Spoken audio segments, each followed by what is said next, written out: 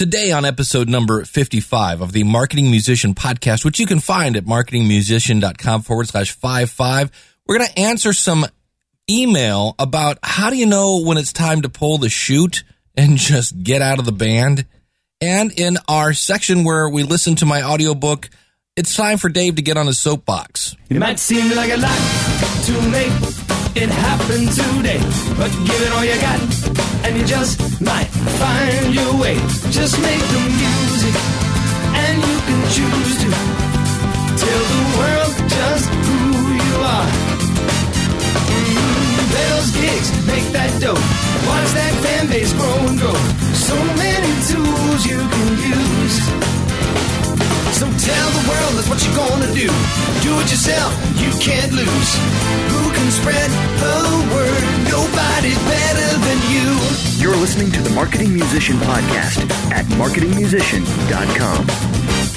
All right, hello, you marketing maniacs. It is I, your smiling host, Jammin' Dave Jackson, author of the book Get Your Band Out of the Basement, and you can find that out at our website at marketingmusician.com. Also have out at the website the Building Your Band's website course that you can take. So if you're tired of waiting on, Leonard or whatever nerd you hired to do your website, no offense to anybody named Leonard, by the way, I'll just call you Leo. And, you're waiting for the person and it's never updated and it still shows, last year's gigs on it. You can be your own webmaster. Check it out at marketingmusician.com. And I got to give you a little behind the scenes here. See if we can, I'm going to hit bypass on my processor. And wow, I sound a lot different. But here, I'm going to turn this up. I actually have some guy nailing the building that I'm working in here. Come on. And of course, now that I mention this, he's not going to do it. Yeah, they're putting on shingles or something, but I'm like, as soon as I hit record, there he goes. Yeah. Just nail gunning the crap out of my building. I'm like, wonderful. So the good news is, I thought you would be able to hear that a lot louder, but that's just your typical podcast ears here, sitting here in a quiet room with my headphones on. And I always like to just jump right to the material. And we got a great email. And check this out. It's from Doug, and I'm going to say, Doug, thank you so much for writing in. It says, Dave, I've enjoyed your show since the Musician Cooler days. Thank you. I appreciate that. That was the original name. If you're new to the show, that was the original name of the podcast. And I did that for many years. And to make a long story short, I got tired of having to explain what the podcast was about because people thought it was drinking, like a water cooler. And that's what it's supposed to be, a water cooler. But anyway, it is now the Marketing Musician. And it says the purpose of this note is to get your opinion as a neutral about an issue I've had with my band. Cool. Please consider the following and let me know your thoughts as I'd like a reality check on my own feelings. Cool. Wants to make sure he's not going crazy. I've been playing guitar for over 45 years and been in quite a few bands. I joined my current band about 2 years ago. All right. Been in your band 2 years. The band has been formed for about 3 or so years before that. So the band's 5 years old. He's been in it for the last 2. There were 6 members when I joined, a leader, drum, bass, and 3 horns. So a singer, drummer, bass, that's 6 members, 3 horns, bass, wouldn't that be 7? Leader, drummer, bass, 3 horns, 1, 2, 3, plus you, that would be 7. Anyway, all right, it's not a small band. When I joined, the PA system was owned by 5 of the members. Oh, here we go. After I joined, I brought in a keyboard player and a new bass player. When I joined, so you brought in a key player, okay, and a new bass. When I joined, the former guitar player was paid for his interest in the PA system. Now, in theory, you should have paid that. And then you would have owned his stock in the PA system. Anyway, we have since purchased more PA equipment as a band. I wasn't very happy about it and voted against such purchases because of the accounting difficulties involved. We don't earn a lot, but we made the purchases and the members didn't get paid for the gigs we played, but bought the equipment, contributing about $400. So you basically play a couple gigs for free to get a new PA. Been there, done that.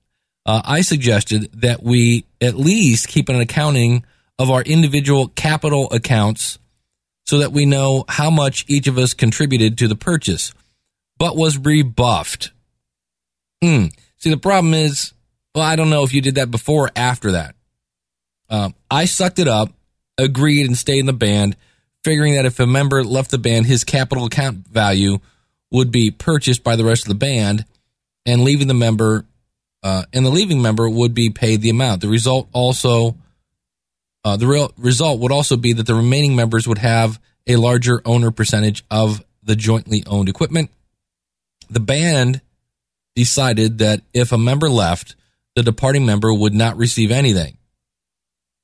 So if you quit, only if the band broke up and the equipment sold would the members receive the capital account value. The fact is, the leader and the horns will never part, and the band will never break up. Again, I sucked it up, decided with the wisdom of my wife that I should kiss off the dough and stay with the band because I love playing. Okay? I got to clean my glasses here. It was also decided that the leader would not spend more than $250 without prior band approval. That makes sense. He later purchased $1,100 worth of t-shirts and hats without prior approval on the basis that we would make it all back when we sold the merch. Of course, we've not sold it, so we contributed that money too, in addition to the equipment purchases. Yeah, that's a problem. The reason I am writing this now, the leader wants to purchase more equipment. I do not want to pay more towards what amounts to a PA for the benefit of the leaders and the horns, since I won't get anything if I leave. Like most guitar players, I like to purchase my own equipment and gear as often as possible and have expensive tastes, so I would like to keep my earnings. So I realized that I can make the decision to leave, and I realized that the arrangement is not customary or likely even legally enforceable. You can't take somebody's money without their agreement, but wanted a reality check on my feelings as I am considering leaving the band rather than pay for more jointly owned equipment. My questions to you are, have you ever heard of such an agreement in a band? Quick answer to that, yes. Money, like I said last week, money changes everything, and your leader is a douche. You know, the fact that it was agreed upon that you can't spend more than $250 and then you went out and spent $1,100. You should have said, guess what? You went against the rules, and when you break the rules, there are consequences. So you get to suck up the extra, whatever, $800 and something, right? Am I being silly to worry about such an agreement, or should I just pay to play? So it's a great question. It really is. And right now, the band that I am in, that I joined, has phenomenal players in it. And they're all good guys, but they all bring a huge amount of baggage. I'm playing music. I'm not, the one gig, I forget what was going on, but we were all just getting frustrated. So I just started running around and jumping around like Angus Young. And they're like, man, it was really cool. And I'm like, yeah, it's, I said, it's too bad the music doesn't make me want to run around and have fun. I just can't get pumped up about 2 Tickets to Paradise, right? And so it's a great 2-chord masterpiece. Don't get me wrong, but I just don't go, oh man, I can't wait to play some Eddie Money today. And but there is a thing, I just played a gig. I just played a gig last night. It was hilarious. We played next to the pool, which is always good when you're standing there with an electric guitar. And luckily, none of the drunk people decided to swim while we were playing. But and the other great thing is we played under this huge tree. Like, they built a deck around a tree, and it was dripping sap on the drummer, who was not happy about it. But the drummer gets really upset if whoever books the gig doesn't give us every detail ahead of time. So here it was. I had to be there at 4, and it was like 1:30. I still had no address. And unfortunately, I called the drummer, who then, it's just his nature. Again, super nice guy. But he gets frustrated that I didn't know this and that whoever booked the gig didn't communicate this. And, we have to scramble and things like that. And so we get there, and it's me and him and the bass player. And the other guy's the singer who booked the gig, and the guy that, depending on who you talk to, didn't communicate this information. And the bass player said, I've been having this conversation with this drummer for 7 years. He goes, it's an easy solution to this. It is simply lower your expectations. He goes, I show up at this. He goes, I don't understand why people keep booking this band, because we don't learn new material. It's really not, it's weird. It has huge potential, but we just don't do anything with it. And we'll get to, well, let me finish my story and I'll explain why I think this band exists. But he said, just lower your expectations. He goes, I'm here to play the music and pick up a paycheck. And so that's what you have to ask yourself. I launched a new product in the podcasting world. You can find it at howtopodcast.com. And this is a class where over 6 weeks, I will teach you how to make a podcast. We meet every Saturday at, I think it's noon to 2 Eastern Standard Time. And in 6 weeks, you'll have a podcast. Well, to do that class, I'm going to use GoToWebinar. GoToWebinar is $100 a month. And I'm charging $150 per person. So the cool thing is, when I started off, the very first class was my introductory offer class, and I was charging $99. And I wanted to keep a very small class. I wanted to have less than 10, so I had 9 people sign up. All right, do the math, kids. Basically $100 times 9 is $900. I'm going to spend $100 on GoToWebinar to make $900. And that's really what you kind of have to boil it down to. There are a couple things. Number one, why are you in this band? If you're in it to make the money, then let's do a pro and con. Are you making money in this band?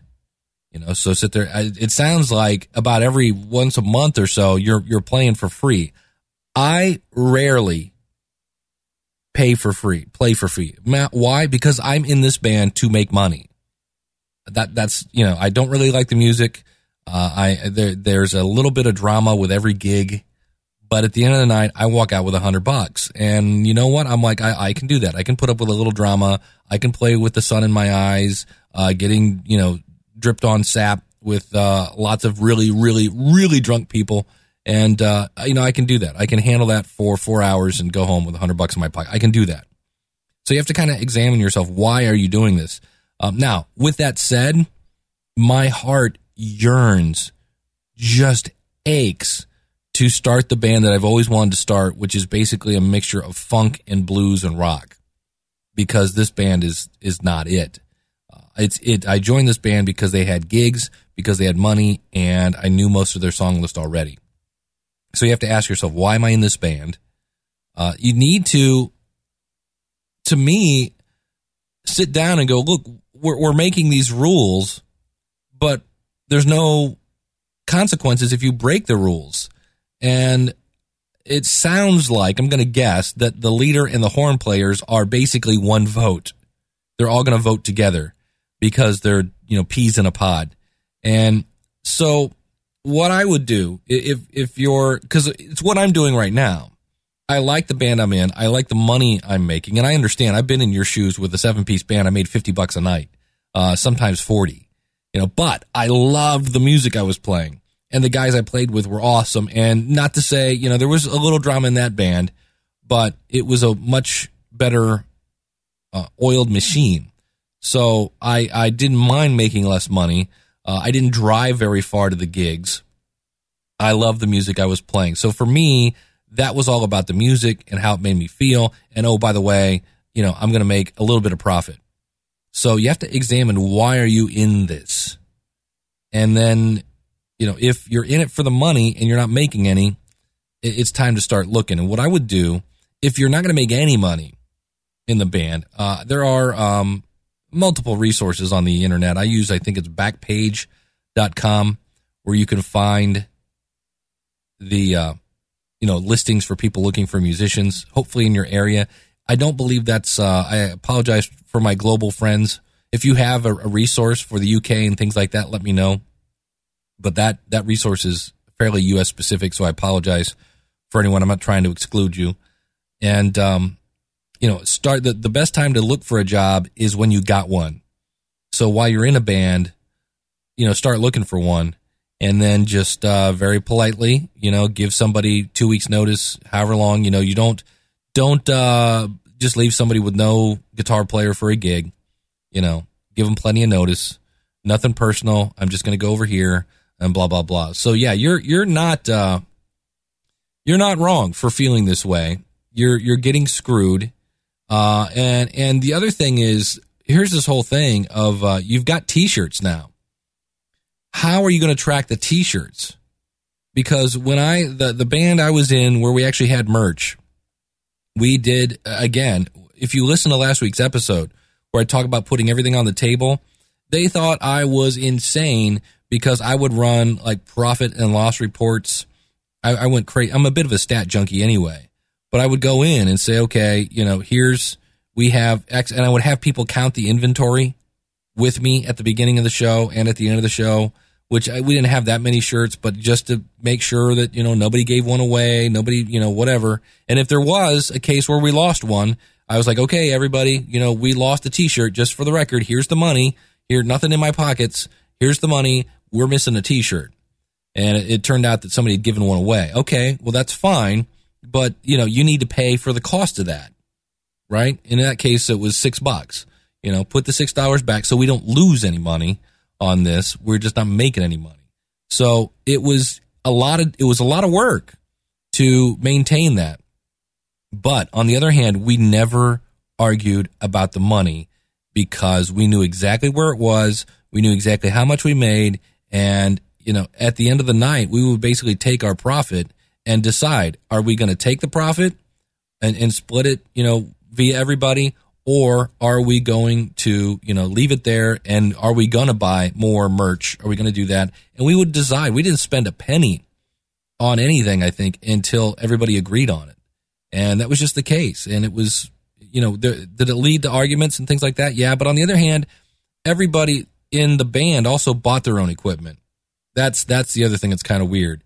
And that's where the PA is bizarre, because everybody uses that thing. So it should be, to kind of wrap this up here, to me, where you guys kind of dropped the ball is when the old guitar player left. He needed paid for his share of the PA. I would have had you pay it.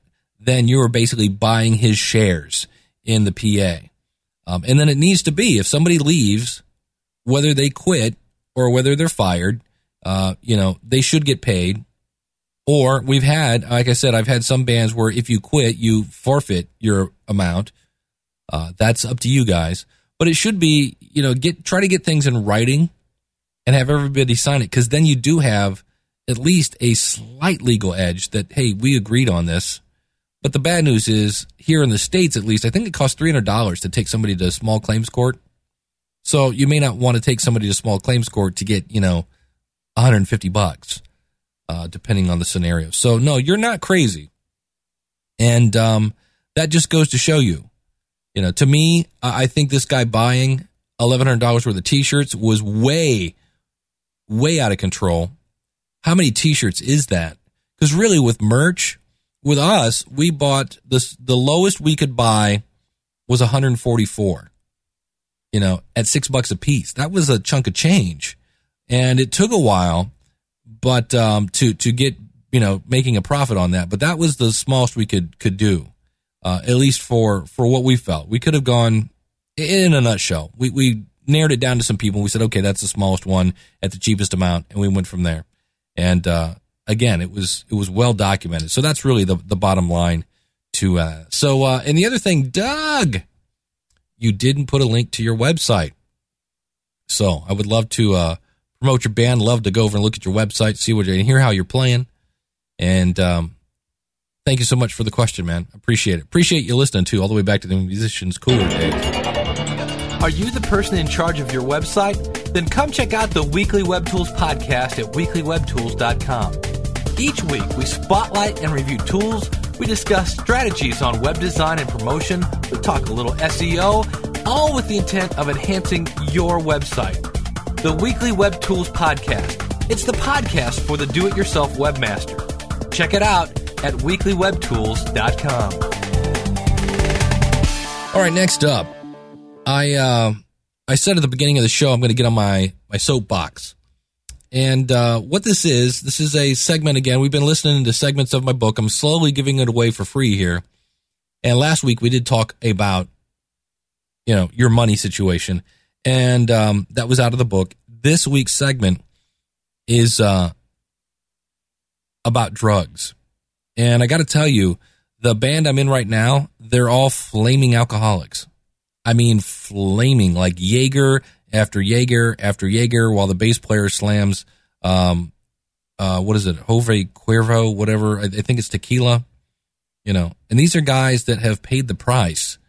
They have the license plate to prove it, and they just drink a ton. And I love them to death. I wish I could get them to stop, but I see it affect performances, and I've heard of stories where they have had literal fist fights on stage. They got banned from a bar for 3 years because the drummer and the singer, now I don't know if they were under the influence at the time.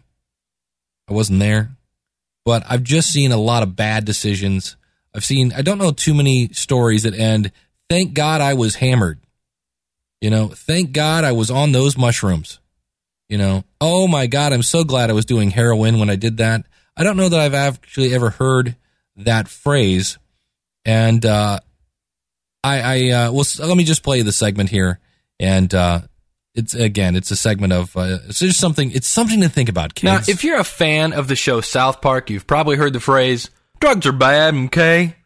Now, forgive my soapbox, but again, let me tell you of my experiences and shed some light on the topic of drugs. Sad but true, I've got two of these. Number one, in high school, I was in a band with a guy that I would literally teach him the parts that he was playing.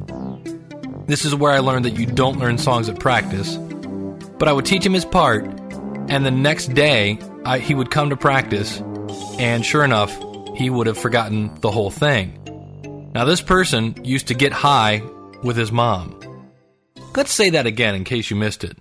This person used to get high with his mom. Now, this person is a great, warm, compassionate person. He never killed anybody, but drugs affected his memory tremendously.